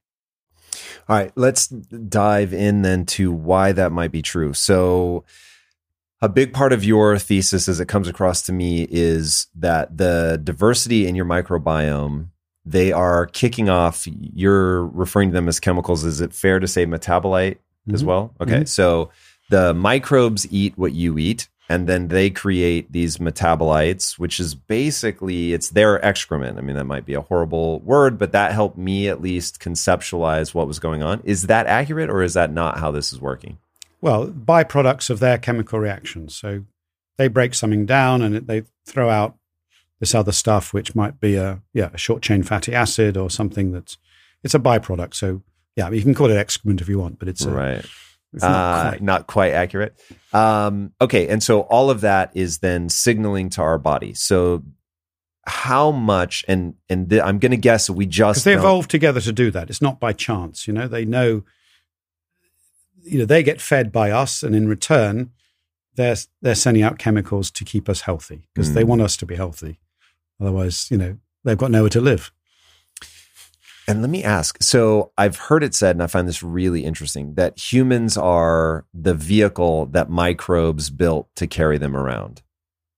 Basically, that they're driving it. When you look at the amount of DNA that we have in and on our body, the human part is some tiny, tiny, tiny, tiny fraction of the overall DNA that you have inside your body, on your skin, all that. That's right. Yeah, at least 300 times more sort of genes in our microbes than we have in our bodies. So genetically, we're much more microbial than we are human. And so, we could be all living in a microbial matrix, where we don't realize it, but we're being controlled. But I think these are just, evolutionary fantasies. But, we evolved from microbes. So if that's a way of saying that microbes created us, it's a bit like saying that primates created humans.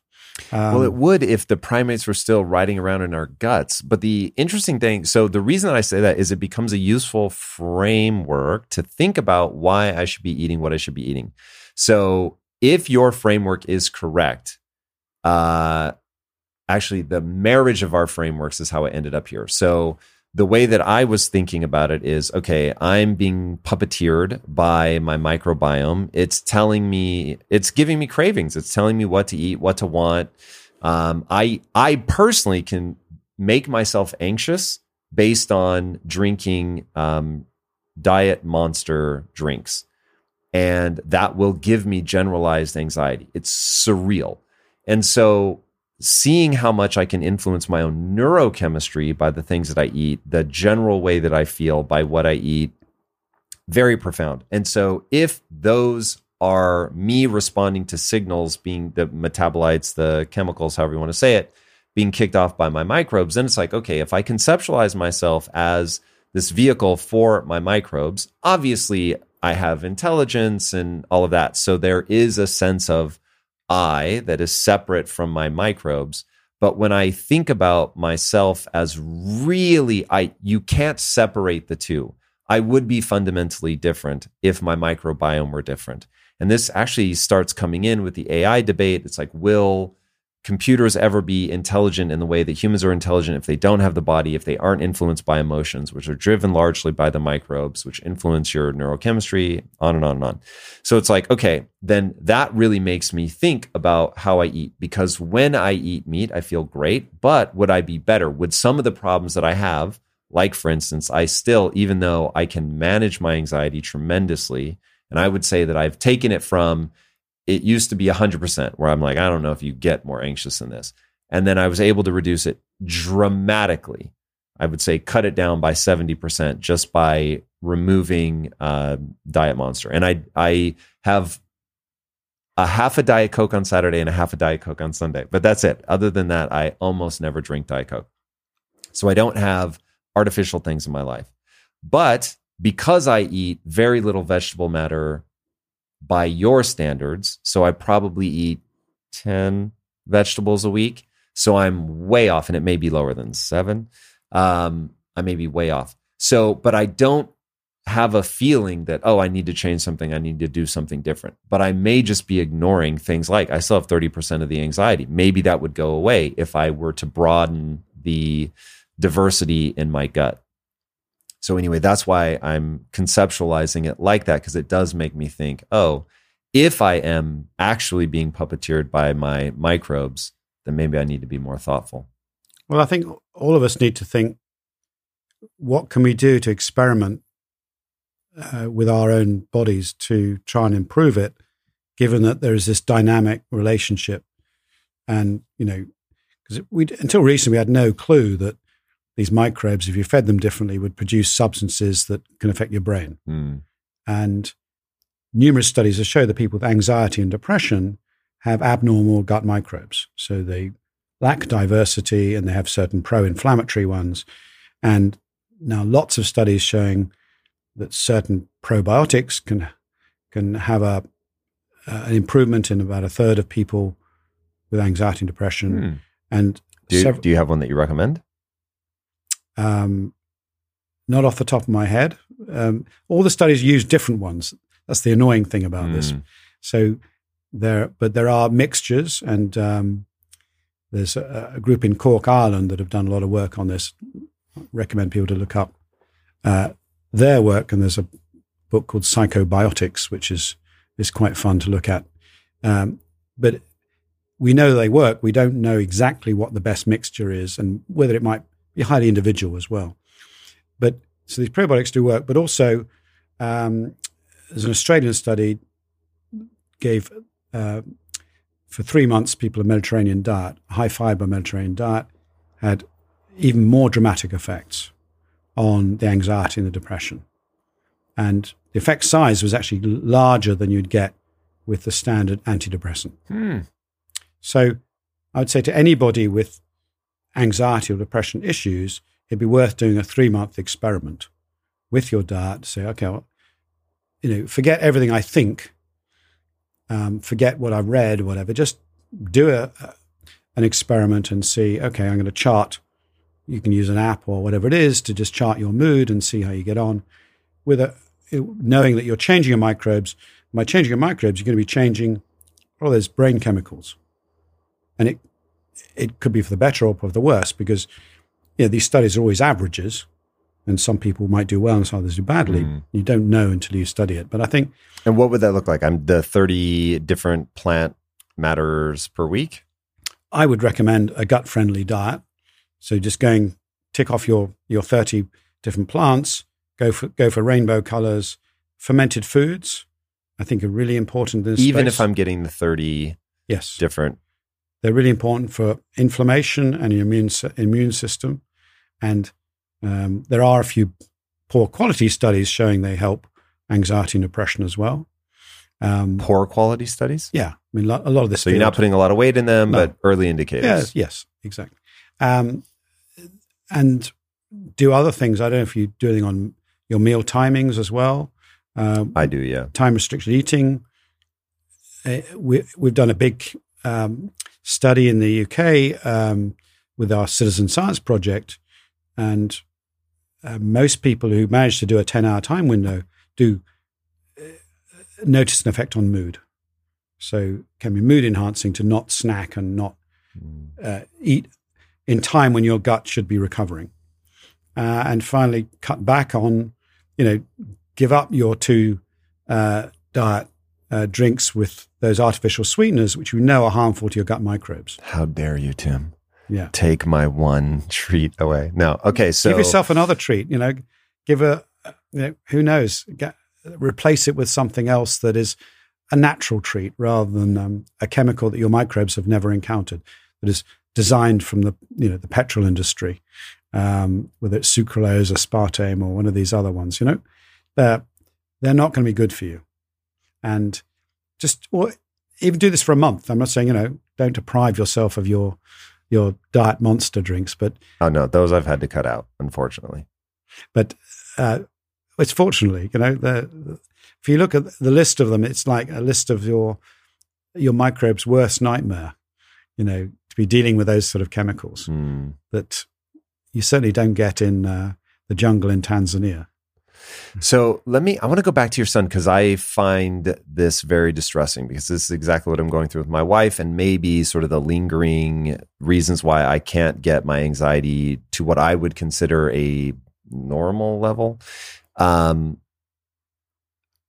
you looked at what makes it resistant? Are we looking at biofilms where the microbes now have defenses against my, basically, I don't know if you know biofilms well and can explain it to people, that would be amazing. Unless it's not that at all. But what do you think is making it resistant to change?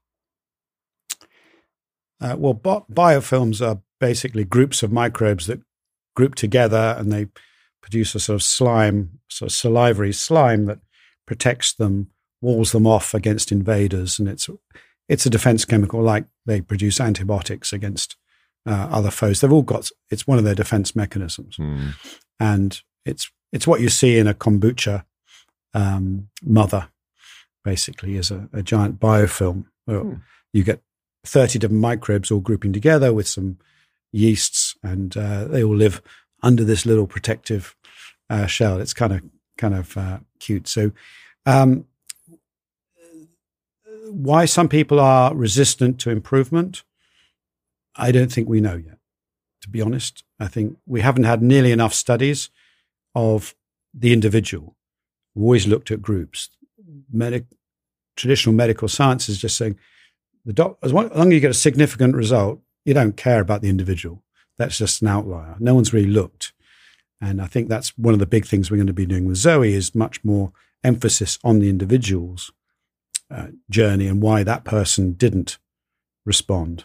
So it could be they have a certain species that are really entrenched in there, and you have to, people with some of these gut disorders, they have to have sometimes the only thing you can do is to wipe them out with antibiotics and start again. Oof. Right, which is like the worst case scenario, because that can go wrong. But you do see this in some small intestinal overgrowth and other things that, they've tried everything, and you have to sort of clear out the whole process and then start again. Sometimes washouts and colonoscopies can do that, and you can get resets that way. So if you speak to gastroenterologists who do a lot of colonoscopies, they do report just the bowel prep. When you take the stuff and you get evacuated and you're not eating for a couple of days, they say, a percentage of people are, in brackets, cured by the prep process. So sometimes it's some reset like that needs to be done. Has your son tried fasting? No, he's not very compliant because I'm his dad. He doesn't really believe me. So it's not sufficiently bad that he's worried. He's young, but I'm working on him. We're going to retest him, and we're going to strictly give him the Zoe method to do, and see if we can throw everything at him and get his microbes up, because he hasn't fully committed to this yet. But now I am hyper compliant. So if I wanted to make improvements and I was going to try anything and everything, but let's say I've already done I'm doing the 30 a week, and I'm like, still we're testing and it's coming back that I'm also in that resistant class. Would you have me fast? A prolonged fast? Would you have me go do a cleanse? Like what would be that ordered list of things that we would try on me? Well, I do a 10-hour time restricted eating, definitely. And if you could go maybe to 8 hours, do that. So I do daily. My average over an 18-month period when I was tracking just absolutely religiously averaged to 17 and a half hours. That includes weekends, holidays, everything. Okay, so you're already doing that. So, but what about like a 3-day fast or a 5-day fast or a 7-day fast? I definitely wouldn't advise any long fasting, because when does it become long? I'd say more than 48 hours. There's some evidence that your microbes start eating your gut lining once you get over a certain period of time, because when there's nothing to eat, the repair team come out, and normally they nibble away at the sugars on the lining of your gut, and they're quite happy tidying that up until the food comes, 14 or in your case 17 hours later. They can wait, but if it's not there, they do keep nibbling away, and there's some evidence that cause gut leakiness, etc. So I'm very wary about long fasts, but I think up to 48 hours is probably healthy and may kickstart some activity, but there's no real hard evidence for that. So we're just trying to experiment with different things to play around with. But so far, we've just started doing retesting in the Zoe program of people who've been doing increasing their plant intakes and things, and people who are compliant. High percentage, only a small percentage of people are not seeing an improvement in their gut microbes, and certainly hardly anyone is getting worse. So, what do you do when somebody has a bad reaction to a food? So, take my wife. We've built her back. We've made a lot of progress. She used to, literally, she could just eat beef and lamb, and that was it. And if she tried to introduce any plant matter, it was doubled over in agony, just really, really bad. But now we've found the things that she can have. We've added those back into her diet, but there's just a certain subset of things that she can't have. Now, there are two things that if you can teach me how to get her back on those, she would be ecstatic. And they are soy sauce or soy and sesame. For some reason, and of course it's in every sushi item ever, and as people that love sushi, she is traumatized. Is there a way to selectively go, okay, I want to bring this thing back into my diet. I need to do XYZ. Well, I'm not a gastroenterologist. You might want to ask Dr. B afterwards. But the general principle is sort of microdosing and build it up. And mistake most people make when they try to reintroduce foods is just too much of it. And so all the immunology work and all this stuff, even on people with really severe peanut allergy, is just absolutely tiny amounts, sort of really homeopathic amounts, and then building up really slowly is the way to do this. Whilst you've also got, the protection of all the other, of a good microbiome base. So, You've got high plant levels, high fiber levels. You're not doing it just with meat, so that you've got the things that you can tolerate built up, and then you start doing this microdosing idea and slowly building it up. And that's worked for a number of other food intolerances. And so that's all I can suggest. I'm not done anything particularly about soy sauce and sesame, right. but I like Japanese food as well, so it would annoy me. It is very heartbreaking. Okay, let's go. I want to talk about how the microbiome is being implicated in cancer treatments and some of the new things that we're learning about immune-based therapies for cancer and how there seems to be a direct tie to the state of the microbiome. One, walk us through what we're learning about immune-based therapies, and then how is the microbiome implicated in this? So one of the biggest breakthroughs in the last 10 years in cancer has been immunotherapies. And they've revolutionized certain hard tumors, solid tumors, such as melanoma, kidney cancer, lung disease, and to a lesser extent, prostate. And this involves giving a drug that allows the body's immune system to attack the tumor, and which is its normal purpose. But the tumor usually has a careful cloaking system to stop recognition of it. So the drug is breaking that cloaking system, allowing the immune system to then attack the tumor and effectively destroy it. And these are these immune therapies, called also checkpoint inhibitors, and they've revolutionized what were always fatal conditions in the end stage. So particularly starting with melanoma, metastatic melanoma, end stage malignant melanoma, has been transformed. And we actually, I co-led a big consortium in Europe looking at several hundred people in this condition, followed them for a year when they were having these drugs, because even with the drug, only about 40 or 50% respond really well on average, and so survive, and the others don't. So that better than zero, but it was a lot. It still could be better.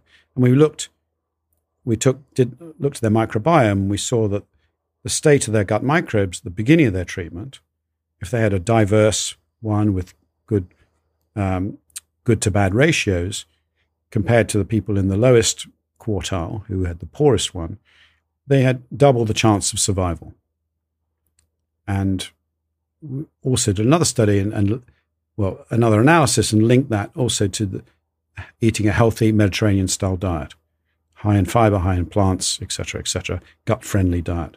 So that was the largest study done, but there are now 4 or 5 other ones, some small, some large, all showing the same thing. So this is a very major breakthrough that's showing the link between having a healthy gut microbes, which then enables your immune system to work really well in conjunction with the drugs to overcome the cancer.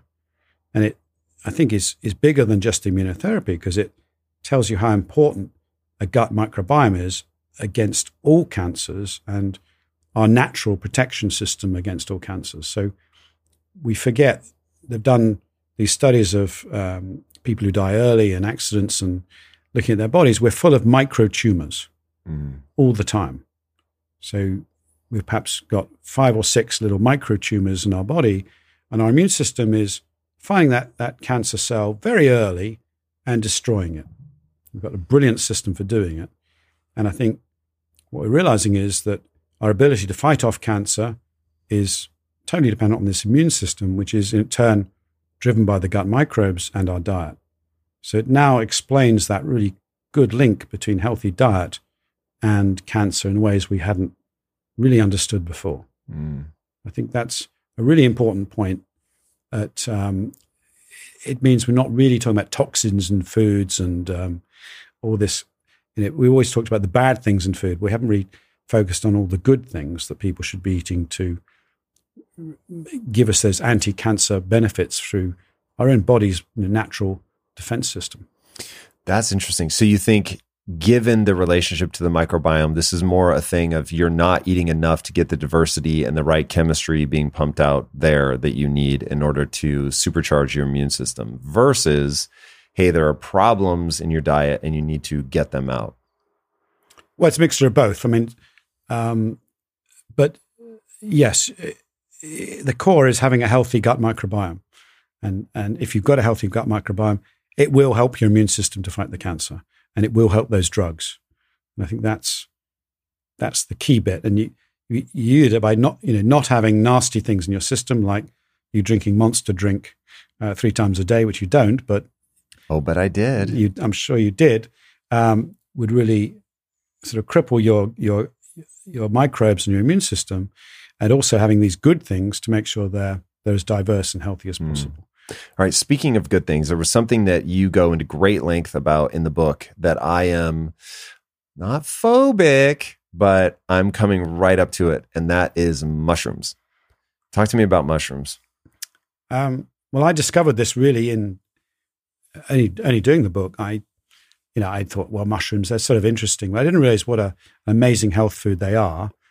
And of course, they're part of the fungi family, which are more animal than plant. That is the freakiest thing you said in the book. How is it that fungi are more like animals and plants? They've worked this out based on the genetic lineage, and the genes that we share with fungi are more closely related. And so evolutionary wise, we are more related to them. So they're definitely not plants, and they're not in the plant kingdom. And, the way they work, their networks, they work as teams, they talk to each other, they probably cover, I think, 1/3 of the planet, interweave across our soil, they communicate with each other. They're amazing things. I mean, just when you go out and you wonder how did that mushroom suddenly pop up there and look so beautiful and go down again, and, and underneath you've got this sort of incredible neural network undermining it all. So there are hundreds of species of these mushrooms, and we know that on the one end you've got the psychedelic ones, the ones with the psilocybins that are transforming some of the treatments of depression. Super powerful drugs that seem to have very little side effects if used in the right way. Do you think that's a psychological breakthrough or a microbiome adjustment?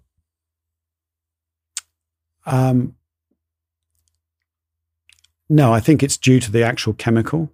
It just they naturally produce these chemicals, but in a way, it's getting some other, a bit like our microbes could have produced it, and there might be other things inside our gut that are just like psilocybins if we could synthesize them and mine them as treatments. And this is, in a way, a nice example of we've sort of ignored things that come from nature and only want it synthesized from chemicals and the petrol industry, but all this natural stuff is out there.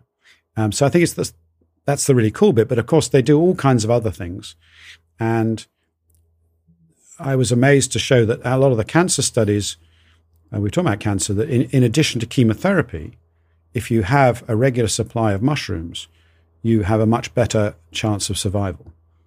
And so they've done a formal study on that? Yes, multiple studies. Whoa, what kind of mushrooms? Well, again, they used lots of different ones, but there have been the shiitake mushrooms, the lion's mane, variety of different ones, chanterelle. They're not quite sure which are the best mushrooms because we still don't really, there's not many people studying them as their main source of interest. It's been a bit peripheral to medicine. And I think, but because of the psilocybin work, which they're now making artificially, they don't sort of need the mushrooms anymore. Do you think that's a mistake? I am always super skeptical of supplements because you're isolating it. Odds are there's a whole bunch of other stuff. It's like juice versus the actual fruit. In general, I totally agree with you. And, it's again reductionism, but they've done the clinical trials to show their work. Whereas when you do the supplements, and you do a clinical trial, it never works, right? Whereas, so you're right on the supplements versus whole foods. But in this case, they have actually extracted the chemical, given us a pill form, and done randomized trials that show it works very well for depression, etc. So let's keep an open mind on that. But there's a treasure trove of other chemicals in these mushrooms, like their effects on cancer that we don't still understand. And so I think eating mushrooms regularly is a really important point that we should be eating more of. So I've made a big thing of doing this, and I've seen now there's mushroom teas and mushroom coffees, and it's one of those rare trends that I actually approve of, as long as they don't over-synthesize it and it's still got the real bit of the mushroom in it. For the point you made, that for some of these things we don't know what the actual active chemical is, so let's not guess, let's just use the whole plant. What's your personal mushroom protocol? Is to eat as many different ones that are in season that I can find. I'm not a microdoser or that much. Funny thing is, I didn't actually mean that side. I meant the edible side. But now that you bring it up, have you ever tried any psychedelics? I was given some chocolate once. I love it. But I can't discuss anymore for legal reasons. All right, fair. So going back to the ones that you eat that are non-psychedelic, truly non-discriminating. You go into the grocery store, if they've got 7 different kinds, you pick up 7 different kinds. You don't have one that you prefer. There's no study that says this one over that one. Well, there are some. So things like lion's mane, shiitake do crop up time after time as if they have some special properties, and they've, and so generally ones that look more interesting, more complex mushrooms, rather than those round field mushrooms, the button ones that are perhaps grown everywhere. If I can get them and they're in season, yes, I'd go for the more interesting ones. How important, you keep saying in season, so they could be in the grocery store but still be problematic if they're out of season? Well, that's just for more environmental reasons. I wouldn't ship around the world just so I can try that one. I have whatever's local, right? And I like to think it's getting it fresh as well. Okay, so food preparation. You on mushrooms, and I would love to know about extra virgin olive oil. So I cook with extra virgin olive oil all the time, but sometimes it smokes. Like, how tense do I need to be about the level to which I heat it up? Not nearly as much as we've been led to believe. So the smoke point of most of the olive oils, the good quality of olive oils, is over 200 degrees.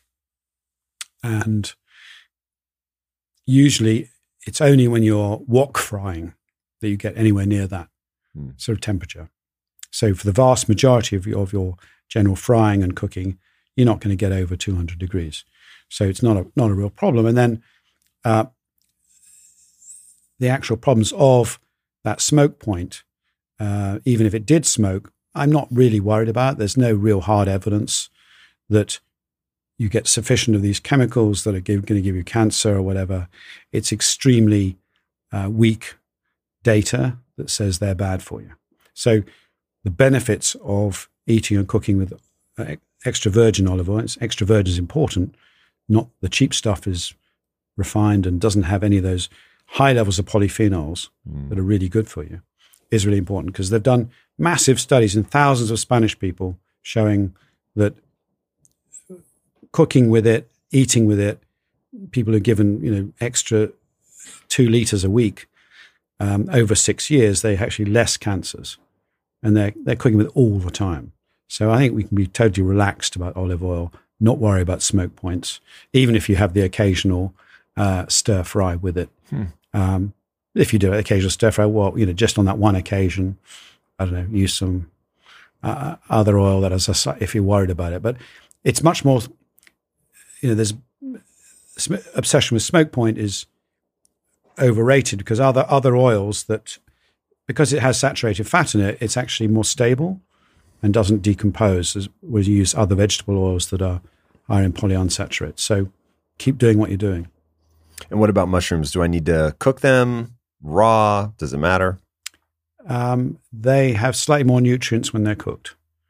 And I don't think anyone's done a formal study on that, but lightly fried in olive oil with a bit of garlic, got to be the healthy way to go. All right. What if because the only way that I could bear to do this would be to put them in, I do like a vegetable and fruit smoothie is probably the right way to think about it, mixed with a little bit of protein powder. I'd be curious to know if you love or hate protein powder.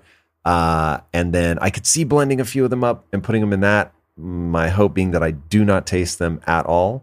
You're not a fan, are you? Dude, I hate mushrooms in ways you can't imagine. And I've tried them 6 ways a Sunday, and the number of people that say like they're so good for me, and I want to do everything that's good for me. And like I said, I will find ways to be compliant, but if you tell me that I can just dice them into little teeny smithereens, I'd be really happy. I'm sure they're still good for you in raw form. There isn't, you get slightly more nutrients when you cook them, but not massively different. So that you'll still get plenty of the goodness if you just mash them up, if you prefer them that way. So I prefer not to taste them. That's my real punchline. Okay, so stepping back out to 30,000 feet, people that are really trying to do, they're focused on longevity, they want to feel good. What is something surprising that they might not realize? You go into great detail on several different key things in the book. What's one thing that when you were writing it, you were surprised that you think people just are completely oblivious to how important it is? What, for longevity or? For longevity, what we'll call general health. So it could be something that surprised you about cancer. It could be something that surprised you about strong immune system. Just something that the average person, it's not on their radar at all. I guess, well, I learned lots of little things. And I think that's the book is full of tiny little nuggets that would nudge you towards these things. I think what for me was interesting is how the aging and cancer came together. So people have always sort of separated them out and said they're sort of opposites, in some way. But it's looking like with this new idea of the immune system being key to our health, that there is a common model about what we need to sustain our health. And we've talked about the immune system in fighting cancer, but we haven't talked about the immune system in fighting aging. And there's clear links between how immune cells will detect early cancer cells and kill them off if we've got the right apparatus. And as you get older, the ability to do that fades. Your body is too busy repairing other things to gets distracted and therefore might miss that cancer cell. That's this common idea of why cancer increases with age. But at the same time, most of the current theories of aging are around this inflammaging, so that the aging process is associated with inflammation in the body, so you're getting these stress levels. So we talked earlier about, these sugar spikes and these fat spikes hanging around. Why are they bad? Because they cause low-level stress in the body, this inflammation. And if that long-term means that your whole body is in a slight state of stress, so that each cell is not performing at the top level and might get damaged and cause byproducts. And your immune system is constantly going and having to clean that up. So it's having to tidy up the mess and detoxify the cell at a cellular level, get rid of the debris. Because each cell is like a little battery that's always producing all this stuff. And if we just set the level higher, so everything's working a bit higher, they've got to work harder. So the current theory of aging is actually that if you can either reduce that inflammation or you can improve your immune surveillance, you can reduce the sort of ravages of aging. And I think that's a really quite neat system that fits in, with the brain and Alzheimer's and mopping up the damage that's caused. And it nicely links in how diet is so important, because, we've never really understood why is diet so linked to Alzheimer's, and, they're called dementia, diabetes type 3. Why are they so linked? But it sort of makes sense when you start to think, well, okay, food, gut microbes, immune system. The immune system has these multiple roles that we didn't really envisage 10 years ago. That suddenly it's absolutely crucial in not only fighting cancers and cancerous cells, but also getting rid of the damage of normal processes and repairing our body. So aging is the failure to adequately repair cells that are damaged. And if our immune system's tip-top, you'll be able to keep repairing for a much longer. And I think that as a general concept, I don't think many people have got yet. And I think it changes our ideas of aging and how we view it. So we just need to reduce these stresses long term. So some of these things which seem like short term, like your sugar peak or your fat level, it doesn't matter, Well, you just times that by 50 years and you start to see how it does. And you start to put a strain on your immune system that can't quite cope because it's being pulled in all directions, when actually it should be focusing on just nailing those cancer cells or dealing with that bit of plaque build-up or whatever it is in the body. So I think as a concept, that's one I think I'd like people to think more about. How far can we push that? How much can we slow aging? I'm going to guess you're not in the we can reverse it camp, but how far can we slow it? Like, can we start seeing the average life expectancy 100, 120, or no? I think so. I mean, we've already got 25 years difference in life expectancy between people on, the lowest of our society and the most well-off and educated. So and if you push those extremes, you realize, well, that's maybe just the effect of diet.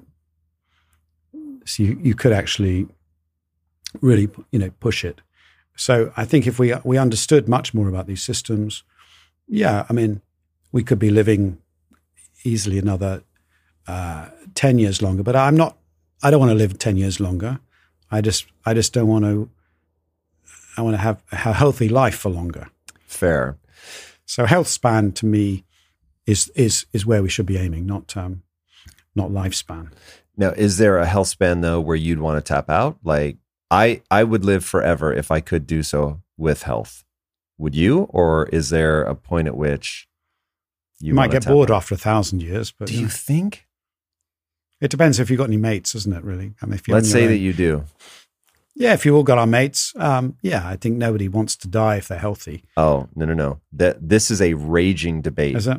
And when I bring this up, there are some people who are like, it's disgusting, Tom, that you would even ask that. Like, you should want just the natural cycle of life. There are people who are convinced that, like once I've been around for 80, 100 years, I'm done. I don't want to live longer. I was shocked to find that my frame of reference was not necessarily even the dominant frame of reference. Yeah, well, I might get bored after a couple of 100 years, I think. But, it depends if you can still surf or do stuff, isn't it? Well, if you can get another 100 years, either we will completely obliterate humanity, or I'm sure we will solve for that problem. And the reason I believe that is AI, which I actually want to ask you about. What is the role that AI is playing right now for you guys? Are you using it, Zoe? We've been using it in simple forms. So mainly machine learning, which is a simple form of AI. But it's definitely part of the plan, and we're brainstorming how we're going to be using in the future. So definitely for the complexities of things like the microbiome, it's perfect because you're trying to get it to find patterns. Yes. So that's a big project we've got, so we can work out the functions of all the microbes. You feed in all the data on 50,000 people, all the health data, all the food data, try and work out these myriad patterns that will be not only the species but also the substrains of the microbes.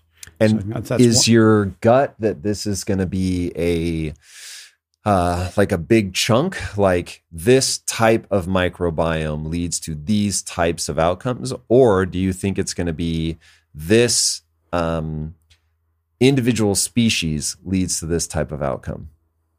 I think we're going to see that there'll be groups or communities, or what some people have called them guilds, where you get, say, a group of 10 microbes that can all make similar chemicals or work together as teams. So I think the idea of using AI to try and work out what these teams are that will use each other's, as you call it, excrement to, one person's excrement is another person's meal, right? So there's no waste, zero waste. They use these teams to work out what their functions are. I think that's going to be really cool. And then we work out what do you need to feed to get that team to be optimal. Because at the moment, we're still in a bit in the dark. We're dealing with these individual species. We have a few chemicals we know they do, but there's so much, left to discover. And I think now that we've got these 50,000 people at one point in time, we're going to get, 50,000 at 2 points in time, look at changes and what they've changed their diet. That's really going to help speed this up. So I think, the next year or two is going to be super exciting in this field. Agreed. If people want to follow along on that journey, how do they stay in touch with you? Stay in touch with me, I guess, on Instagram, where my nutrition stuff is, and joinzoe.com is where, if they want to find out about the company. I love it.